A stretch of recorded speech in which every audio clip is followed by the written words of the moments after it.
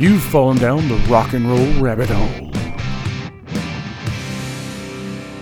All right, welcome back. We're here again. We're going to go down the rock and roll rabbit hole with you. I'm Kevin Gibson. And I'm Butch Bays. And we are going to take you down the road of a song tonight, as we always do. We pick one song per episode, and we go down the rabbit hole. Tonight we're going to talk about Me and Bobby McGee, the song written by Kristofferson. Yep, made famous by one Janis Joplin. And so we're going to dig into this song and basically try to answer the question, whose song is it really? Who owns it now? Kris birthed the song. Yeah, but she sort of adopted it. Janis adopted it. That's a great analogy on the fly there. Right on the fly. So anyway, we're going to start with the opening ceremonies. We don't have any cans, so we're going to do it this way. Yeah, that's not nearly as dramatic. It's not as good. We usually start with a crisp snap of a beer can opening, but this time it's going to be a growler from Floyd County Brewing Company in New Albany, Indiana. And what's the name of the beer? beer? Right across the bridge. The beer is called Monhopoly. Monhopoly. I like it. It's sort of hard to say, but I like it a lot. Yeah. Anytime hops are involved, we're usually excited. I haven't tasted it, but I like the name. Floyd County Brewing is a pretty fine establishment right on the Ohio River. They are not sponsoring us. They're not sponsoring us, but getting no money from this endorsement. We just like them. Good people and good music space. So good beer and good food. To the rock and roll rabbit hole. Rock and roll rabbit hole. Let's go. All right. Now we're on to the tail of the tape. Now we're ready. I had to grab my glasses. Okay. So we're going with Me and Bobby McGee, tail of the tape. Janis. Oh, no, I got the wrong notes. Hang on. I'm going to make you ring the bell again. Rock and roll rabbit hole. Professional is not part of my deal. All right. The tail of the tape. Okay. Me and Bobby McGee topped the U.S. singles chart in 1971. It made the song the second posthumously released #1 single in U.S. chart history. After Sitting on the Dock of the Bay by Otis Redding was the other one. So I did not know that. Yeah. That's weird, wild stuff. Yeah, it was only the second. #1 in the USA and Australia, down under. They dug Janis. So certified platinum and propelled the album Pearl to sell over 4 million copies. Dang. I own at least 4 of those 4 millions. Anyway, it's nominated for Best Female Vocal Performance. I assume she didn't win a Grammy because it would have said Grammy, right? Won, yeah. Which would be interesting to go back and look what did win. And the winner is Carole King for Tapestry. I would like to know that, yeah. Sorry we didn't do all of our research. I should have done that on the research. Janis was inducted posthumously into the Rock and Roll Hall of Fame in 1995. I'm just going to say Janis was inducted into the Rock and Roll Hall of Fame in 1995. The song came out after she died. It was pretty much, given. Yeah. Anyway, Rolling Stone put her number 46 on the greatest artist of all time, which I'm going to say seems to be extremely low, but I don't know what their criteria are. Right, but how many albums does she have? Well, she's got at least 3, and she was fantastic and quite a force and an early kind of like female pioneer as far as fronting a band. Very true, yeah. A lot of times they call her the first female rock star. I look at maybe Tina Turner. Aretha was definitely more in the soul category. Oh, definitely R&B soul. But like when you just think about just like your straight up definition of a rock star, maybe somebody that's got the persona, the lifestyle. Yeah, she was sort of a more talented Jim Morrison kind of thing. I think that's probably true. Jim was talented in his own right, but Janis was a true vocal stylist. I mean, an amazing performer, steeped in the blues, and just brought it out. And what the fusion that she had there in with San Francisco musicians brought out this amazing rock monster. So, all right. But anyway, so that's the tail of the tape. A little background on Kris versus Janis. Kris with a K. Kris with a K. Yeah, and kind of just talk a little bit about how Kris got to writing the song and Which I think is a fascinating story that what he was doing at the time. And Kris is an interesting character. He splashed onto the Nashville scene, and he was writing lyrics that were maybe a little deeper, lyrics that were a little more risque in some cases, like "Help Me Make It Through the Night." Starts out with "Take the Ribbon from Your Hair," that sort of. It kind of like ruffled some feathers in Nashville originally, but he's an interesting guy. Well, the institution, they don't like the outsiders coming in, but a guy that talented. Yeah, they couldn't turn him down. Yeah. They couldn't turn him down.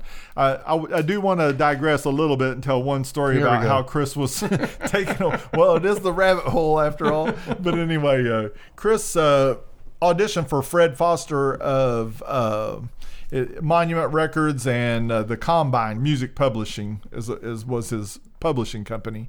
And the way Fred auditioned, people said, "Play me 4 songs." And so Kris was there nervous, and Fred's quote is, "Any lucky, idiot can come on to one song, write one good one, but nobody can, you can't write 4 unless you're really a writer." And so he said, play 4 songs, and Kris started playing 4 songs to him. And he started to think he was hallucinating or sick, or he says, it's like, either this is the biggest genius that's ever walked in my office, or I'm not feeling well or today. I've got the flu. Yeah, something like that. But anyway, so he, of course, took Kris on, and they formed a pretty interesting partnership. But come to the time, would you want me to tell the story when how Bobby McGee came to be? Oh, definitely. Yes, that's... But anyway, there was a secretary in the same building of Fred Foster's building. It was like 1 floor down, as I understand it. One of his fellow record executive guys had a secretary named Bobby McGee. Actually, her full name was Barbara McGee. So it could have been Barbie McGee. Barbie. Oh, yeah. The history would be changed. Like you just it's like Back to the Future. All these things changed. But anyway, he would go to that office quite often as a matter of business, but then he started showing up a little more. Fred started showing up a little more than, maybe was warranted. And whoever Bobby McGee worked for, I don't know the guy's name right now. It was a very, odd name. That would be Boodlow Bryant. But anyway, he said that, he goes, "I don't think you're coming down to see me. You're coming to see Bobby McGee." And he goes, "Bobby?" He goes, "Well, Bobby McGee." And so he was like, "Oh, haven't you heard about me and Bobby McGee?" he says. And like he said, the hair started to stand up on the back of his neck. He realized that's a song title. Yes, it is. What a singable phrase. Somehow it just really works. And I guess a guy like that's tuned in to hearing that sort of thing. And he scurried back up to his office and called Kris.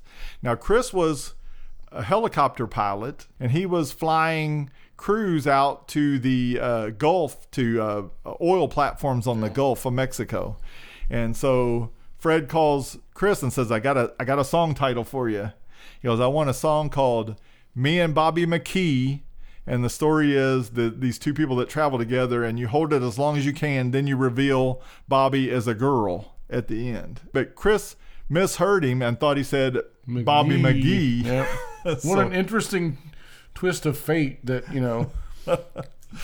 But and the thing is, what I thought when I read about this story was, it's one of those things where they had stuck with McGee, it still in the course of singing it would have probably sounded like McGee. I think that's true. Yeah. Because when you're singing and you're hitting those hard consonants, it would sound, McGee just seems like the fateful name that had to be there. But I guess if Kris misheard it on the telephone, it probably would have been misheard on radios across the nation. Yeah, right? exactly. But anyway, so he sort of hid from Fred for a while, kind of worked on the song. And while he was in Baton Rouge, he was literally, broke. So he's busted flat in Baton Rouge. And it was raining. And like all these lines sort of flooding to him, busted flat in Baton Rouge, waiting for the train, feeling nearly faded as my jeans. The feeling nearly faded as my jeans line, I think, is what a fantastic line. So American and the so song good. is so full of fantastic lines. It is. I mean, it's just one after another, which is, we'll get more into that where we're going with this in a bit, but. Well, Kris was into William Shakespeare, William Blake, And well, this was a Rhodes Scholar. I mean, this is a guy who and Hank Williams, right, and who's also cultured. So yeah, in the right way. So everything was going according to his family's plan for Kris to go to England, study at Oxford, and then become a military officer. But he decided to take a left turn and become a kind of music bum in Nashville. Yeah. And it really bummed his family. An outlaw. That's for sure. But his to the bone. There's a funny story that's related to that I thought was really good about Kris. And we'll get to Janis. Oh yeah, we will. But anyway, this is how Kris met Johnny Cash the first time. He had gotten a letter from his mother that said, you had this Rhodes Scholarship. You were destined to be, a military officer, and now you've thrown it all away to be a music bum. And music bum. Yeah, and basically you are disowned. Wish I'd done that. Really? So he was just like shunned. He was disowned by the family. I didn't know he was shunned. They said, "Don't ever darken our door again." Dang. According to the reports of this letter.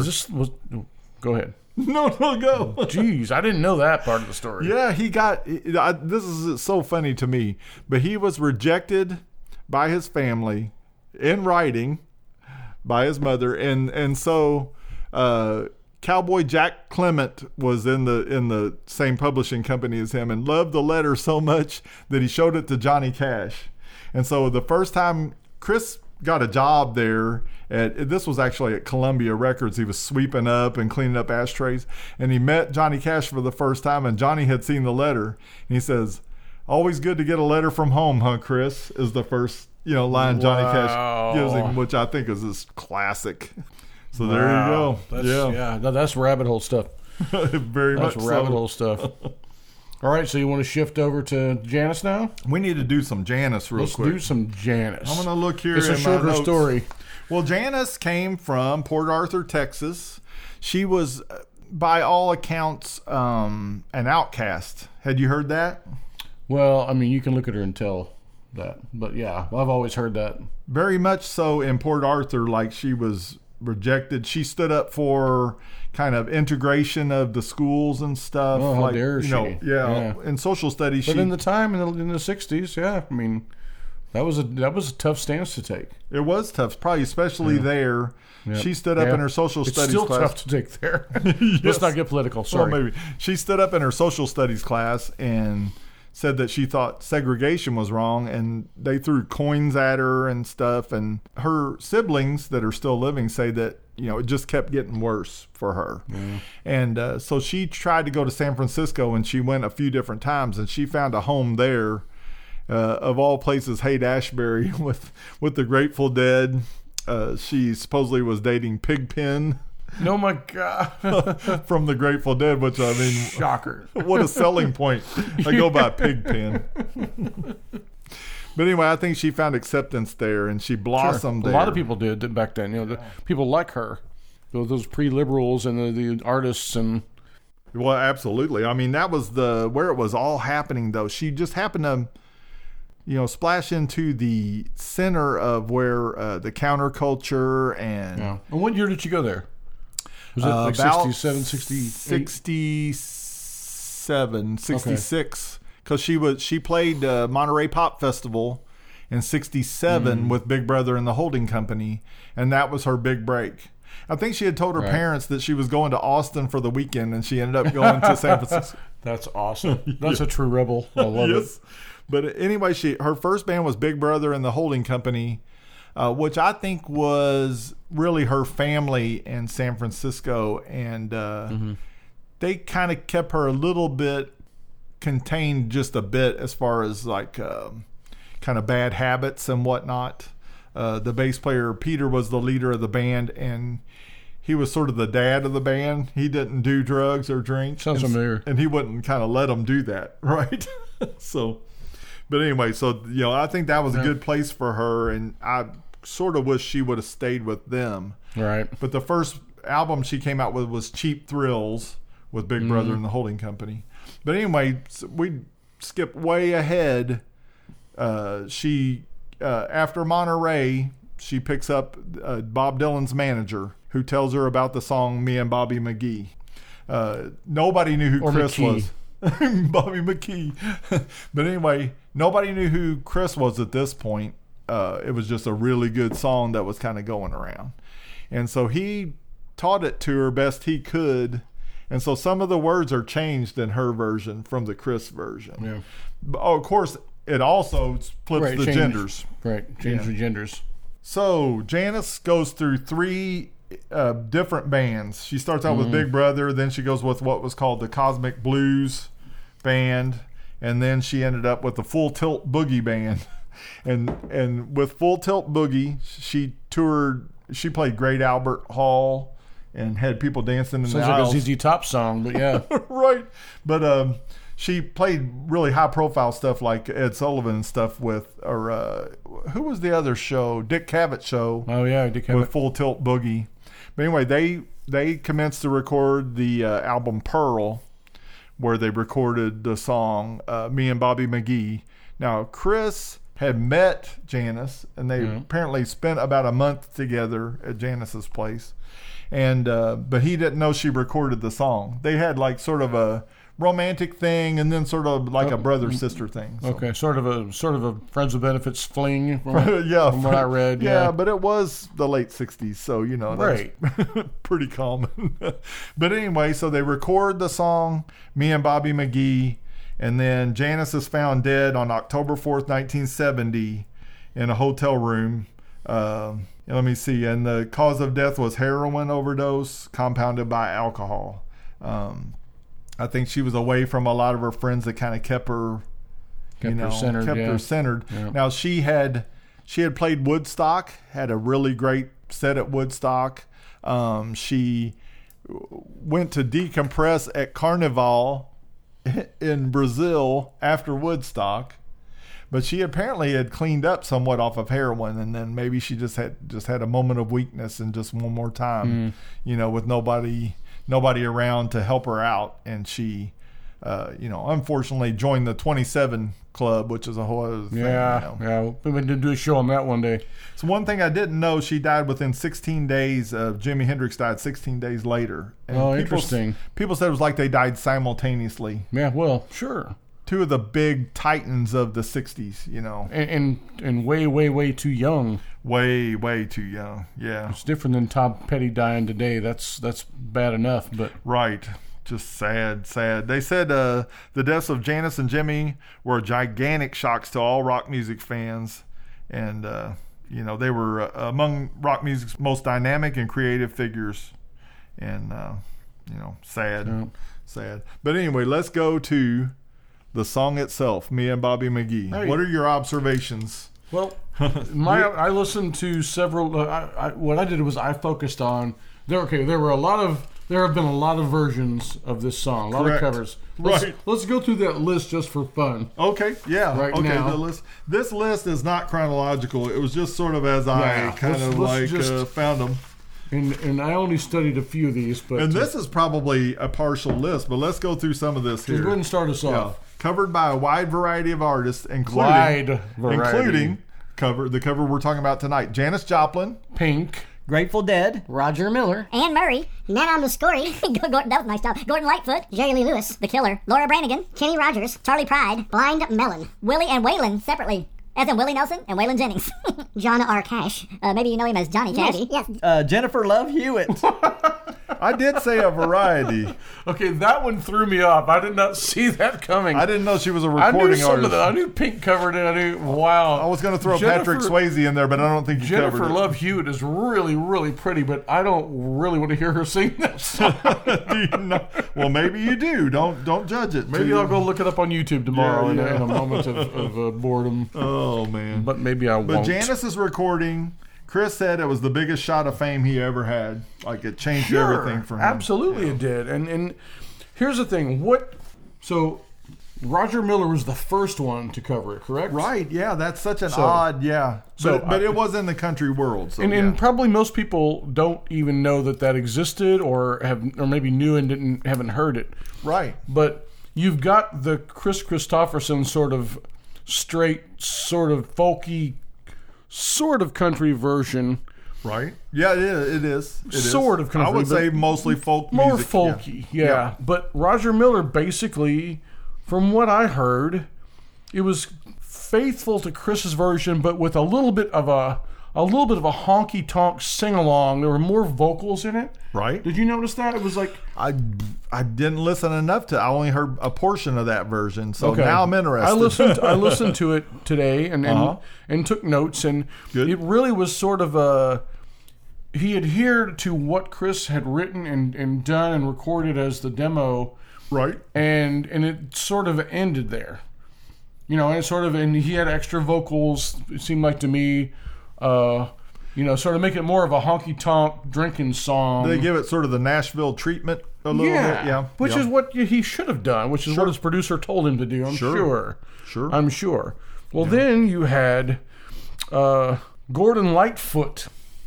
A great folk singer from Canada. Yep. Like somebody that Dylan and a lot of people really looked up to, that wrote most of his own music. Yep. Go ahead, But heard this song and said, I'm going to cover a version of this, probably to jump on the bandwagon because it was so big. It was around the time it came out, I think. Everybody was excited about it when it first, But he basically wrote a by-the-numbers copy of Kris's did he? Okay. version of it, yeah. And again, I love Kris's version of it. I had heard it many times, and I hadn't heard it in years. So I went back and listened to it this week and was like, that's a solid sounding recording of this song. Yep. And so I think that Gordon Lightfoot was just like, I'm just going to hop on that. I'm going to jump on his back and try to capture an audience that might Kris like that is not version. Really known as a great singer. He's sort of a communicator, not a great singer. Exactly. Yeah. But Gordon's a pretty good singer. And then so that was good. Another one from the era was the Statler Brothers. Wow. Recorded a version of it. So the Statler Brothers, to those who may not know, is sort of like a barbershop quartet-ish kind of... Turned country, yeah. Oak Ridge Boys-ish kind of thing. Right, I always put them together with the Oak Ridge Boys. Yeah. And they've been good, around... wholesome entertainment. Been around forever, yeah. Right, and they seem like good guys, whatever. They did, yes. But it was literally, again, another sort of by-the-numbers take, but with lots of vocals and lots of harmonies.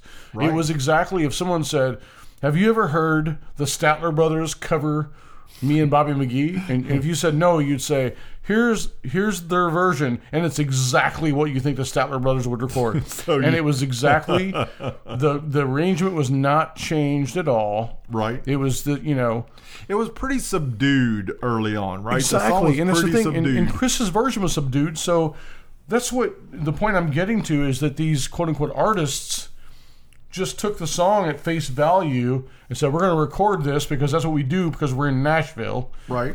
We've been given this demo. We're just going to record it as it is with our own voices and our own, studio musicians. And there's a hot new writer. And then there was Janis Joplin. Right.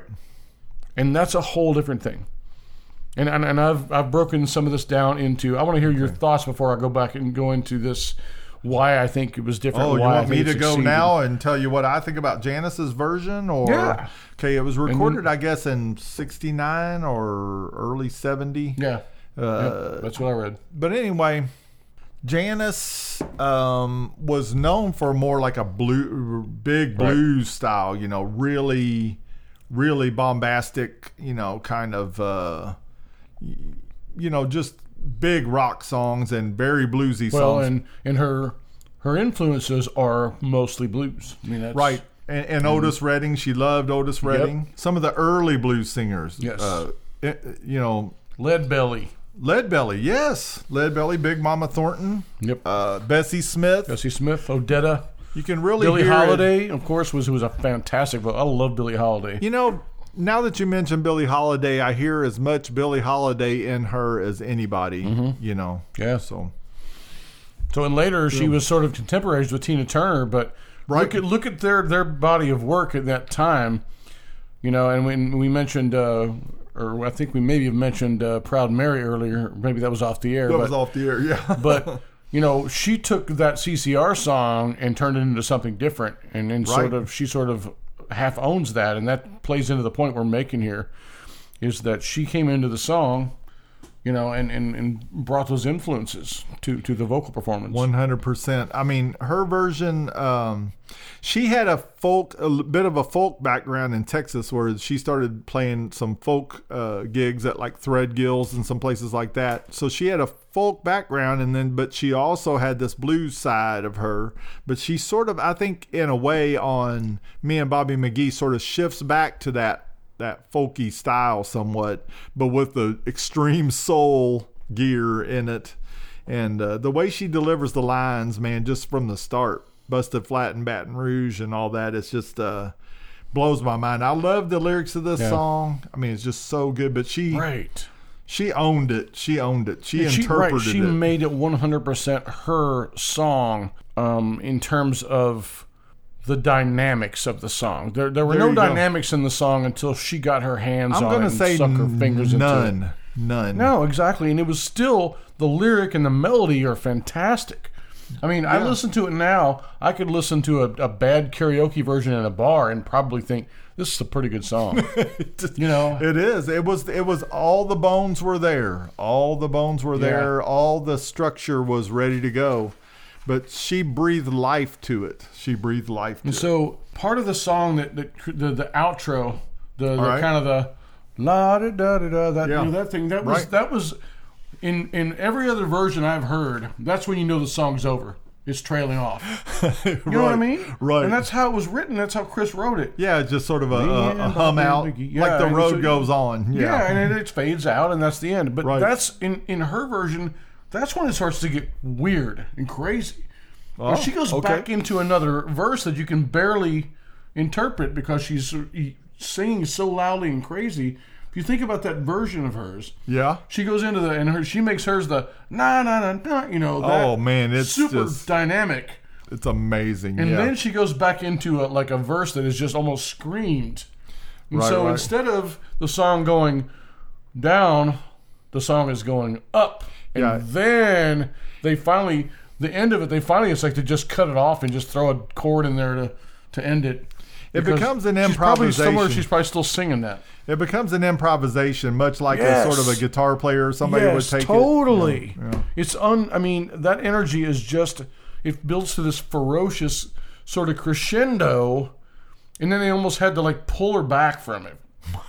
You know what I mean? That's what it sounded like to me, the way, because it was an unnatural fade out because she was still going. She owned it. She owned it. Oh my goodness, did she own it? But like the way she sang it, one of the things that I always was, even as a kid, that was a song that was always on AM radio. It was baked into the cake when we were kids. Yeah. And I remember, you probably do too. Get up, get ready for school. You're eating your cereal. You get dressed, and you got AM radio crackling in the background. My parents had this little blue radio, that was a single speaker, had a clock in it. Yes. In our little sitting room, and I was sitting there eating my cereal and listening to, and that song was just on so much, and I was 6-7 years old. It's interesting to me that people spend so much on stereo gear, but you can bond with music over a little AM clock radio. I mean, we're old, but we did, but one of the things that got me so much was that she didn't say Bobby McGee, she said Bobby McGee. Bobby McGee, yeah. That made it so interesting to me. It was like, what's this person's name actually? Oh, how is this spelled? McGee? What's that? I mean, I was a kid, and so later when I learned the name of the song, I was like, oh, so that's just the way she's singing it. If you think about like, how am I going to put this? There's something that she added to that song that gave it life that it never ever would have had if she had never sang it. We would not be talking about this song, I don't think, in this context. Now, we might know it as this minor top 50 hit from 1971 or whatever. Right, but it would be one of those just sort of of the other hits. That's a pretty good song. Instead of a singular recording. That's a pretty good song. She electrified it. She just electrified it. She electrified it, and that's, I mean, to me, and I was not like, I was never like a big follower of Janis Joplin. I just was like, I just accepted her for what she was. I heard her music, I was like, wow, that's Janis Joplin. And that song I just always thought was a really cool story, and one of those early 70s story songs. Right. Like the what's his name, jumping off the Tallahassee Bridge. It was like sort of, to me, I always put it kind of in that vein. But just, I don't know, it's like it's taken the last week or so to study it and sort of, really break out her vocal performance as the defining factor. Well, I did copy down a quote. She once said, "I started singing rhythmically. And now I'm learning from Otis Redding to push a song instead of just sliding over it." She went to a gig of Otis Redding. I think she was on acid, just as a side note. But she went to see Otis Redding at the Fillmore West, and I think it just expanded her mind into how things could be. Otis impressed so many people like that. It's ironic that they share the posthumous number one hits. Somehow it is very it's kind of ironic. like a bond they have, but it's like she sang a melody within the song's melody. Yeah. She created a whole different part of the song that was never intended to be there. This is very interesting to me because I'm kind of I'm very into the Jimi Hendrix, Janis, Joplin, Doors kind of wing. You're sort of more of a Beatles person. Mm-hmm. I kind of wanted to see what you would think of this song, if you could, how much you could get interested in it, because to me it's just a monument of like where an unbelievable song meets an unbelievable interpreter. Well, the vocal innovation that was dropped into this already really good folk song. Exactly. Turned it into a giant, a monster. I think you kind of said it all, though. It was a folk song, and it became a folk rock song, and maybe even more of a rock song. Because of a blues delivery. Blues delivery. Which is what rock and roll is all about. Oh, there you go. Yeah. Blues had a baby, and they call it rock and roll, is what Muddy Waters says. And country is involved in that, too. I think very much so. Maybe even threesome. So. Well, you can cut that out if you want. You can cut that out. I'm definitely going to do some work on that. But when we were kids listening to those AM clock radios and Bobby McGee came on, we didn't know who Kris Kristofferson was from Adam. No. We just knew that this Janis Joplin character was on fire for this song. Yep. So I didn't doubt that this was not maybe something that really happened to Janis. It just sounded so much like a convincing, recounting of a trip that she took with another, sure, with a guy. I didn't find out until many, many years later that she'd already passed away. I didn't know. I was a kid. I was interested in comic books. Well, there you go. In football. I mean, that's very sad. I always I can't help but speculate what she would have done, the heights she would have reached, kind of what she would be like as an old lady, you know. Like Buddy Holly. Like Buddy Holly. I always short. What would Buddy Holly have done? We'll probably revisit one of his songs on another show, but definitely we will. But Peggy Sue maybe. But I'm so happy that this song exists. I'm happy that Kris is just an incredible writer. If you don't know Kris's catalog, you might delve into that a little bit. And you'll be surprised by he's unbelievable so many things he's written. Yeah. We don't have that list in front of us, but it's long. We should have had the list. We should have had the list. Whose job was that? That was probably mine. Where's our intern we need? Can we read again who's covered the song? We don't have a budget for the intern yet. No, we do not. But anyway, we're getting there. Yeah. We'll make that someday. But I was so impressed with the writing of this song, and I've gotten so into Kris. I went to see him when he was 75 years old, playing a stage. That was like 25 years ago. Yeah. Well, how old is he now? I don't even know. Is he in his 80s now? Again, we don't have an intern. We should know that. I think he was 75 when I saw him. He played Shipshewana, Indiana. Nice. And, I remember you told me about that. Still looks good. Looks better than I do, and I'm. So he's not just looking like spare parts at this point. Not from a distance, at least. He's a good-looking man. But performed these songs great, and took. He's kind of taking a victory lap, I think, in a way. Yeah. Good for him, man. Yeah. But this song, to me, I feel like it's a perfectly written song. Perfect choruses. Freedom's just another word for nothing left to lose. Yeah, and that was part of his his kind of reconciling himself with, well, I'm free from all the things that my parents wanted me to be, and now I'm broke down south, and I got, I got my freedom, quote unquote, but now what am I going to do? It was a sort of unromantic notion of freedom in a way. But what a beautiful line. I mean, what a beautiful line. Everyone knows that line. Yeah, I think everybody can kind of like paint their own life in some kind of version of this. Everybody's had some kind of road trip. Yes, 100%. So in conclusion, what do you think? Where does this song stand in the history of rock tunes? I mean, it's in my top 10.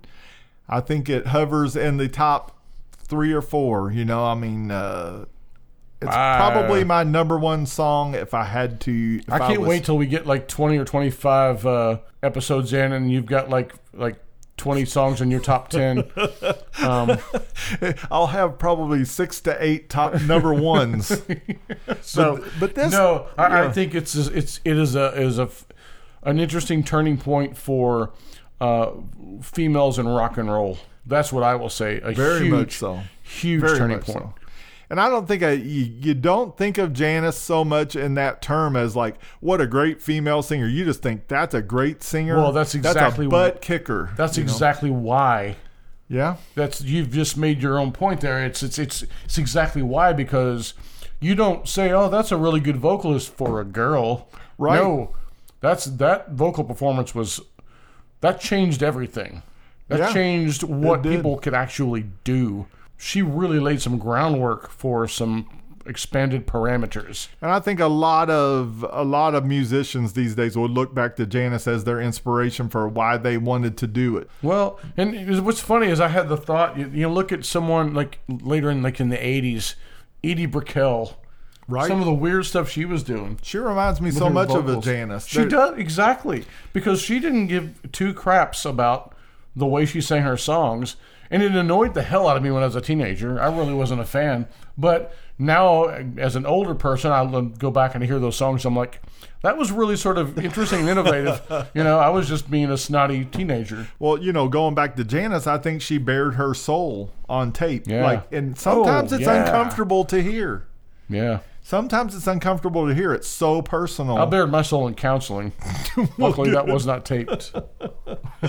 Feel free to air anything you want on this broadcast, because it can only help. You said in conclusion, you can cut all this out if you want. Well, I think last time we concluded and had 20 minutes after the conclusion. That's right. Well, but we should probably conclude.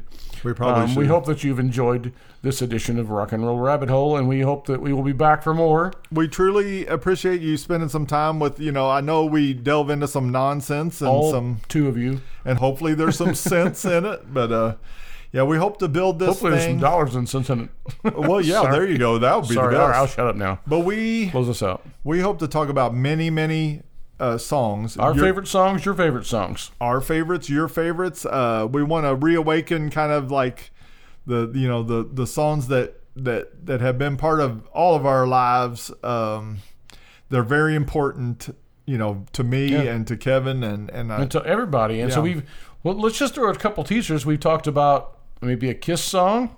Yep. Maybe Walter Egan. Walter Egan might make an appeance on this show. Yeah. I mean, that's look him up if you don't know what we're talking about.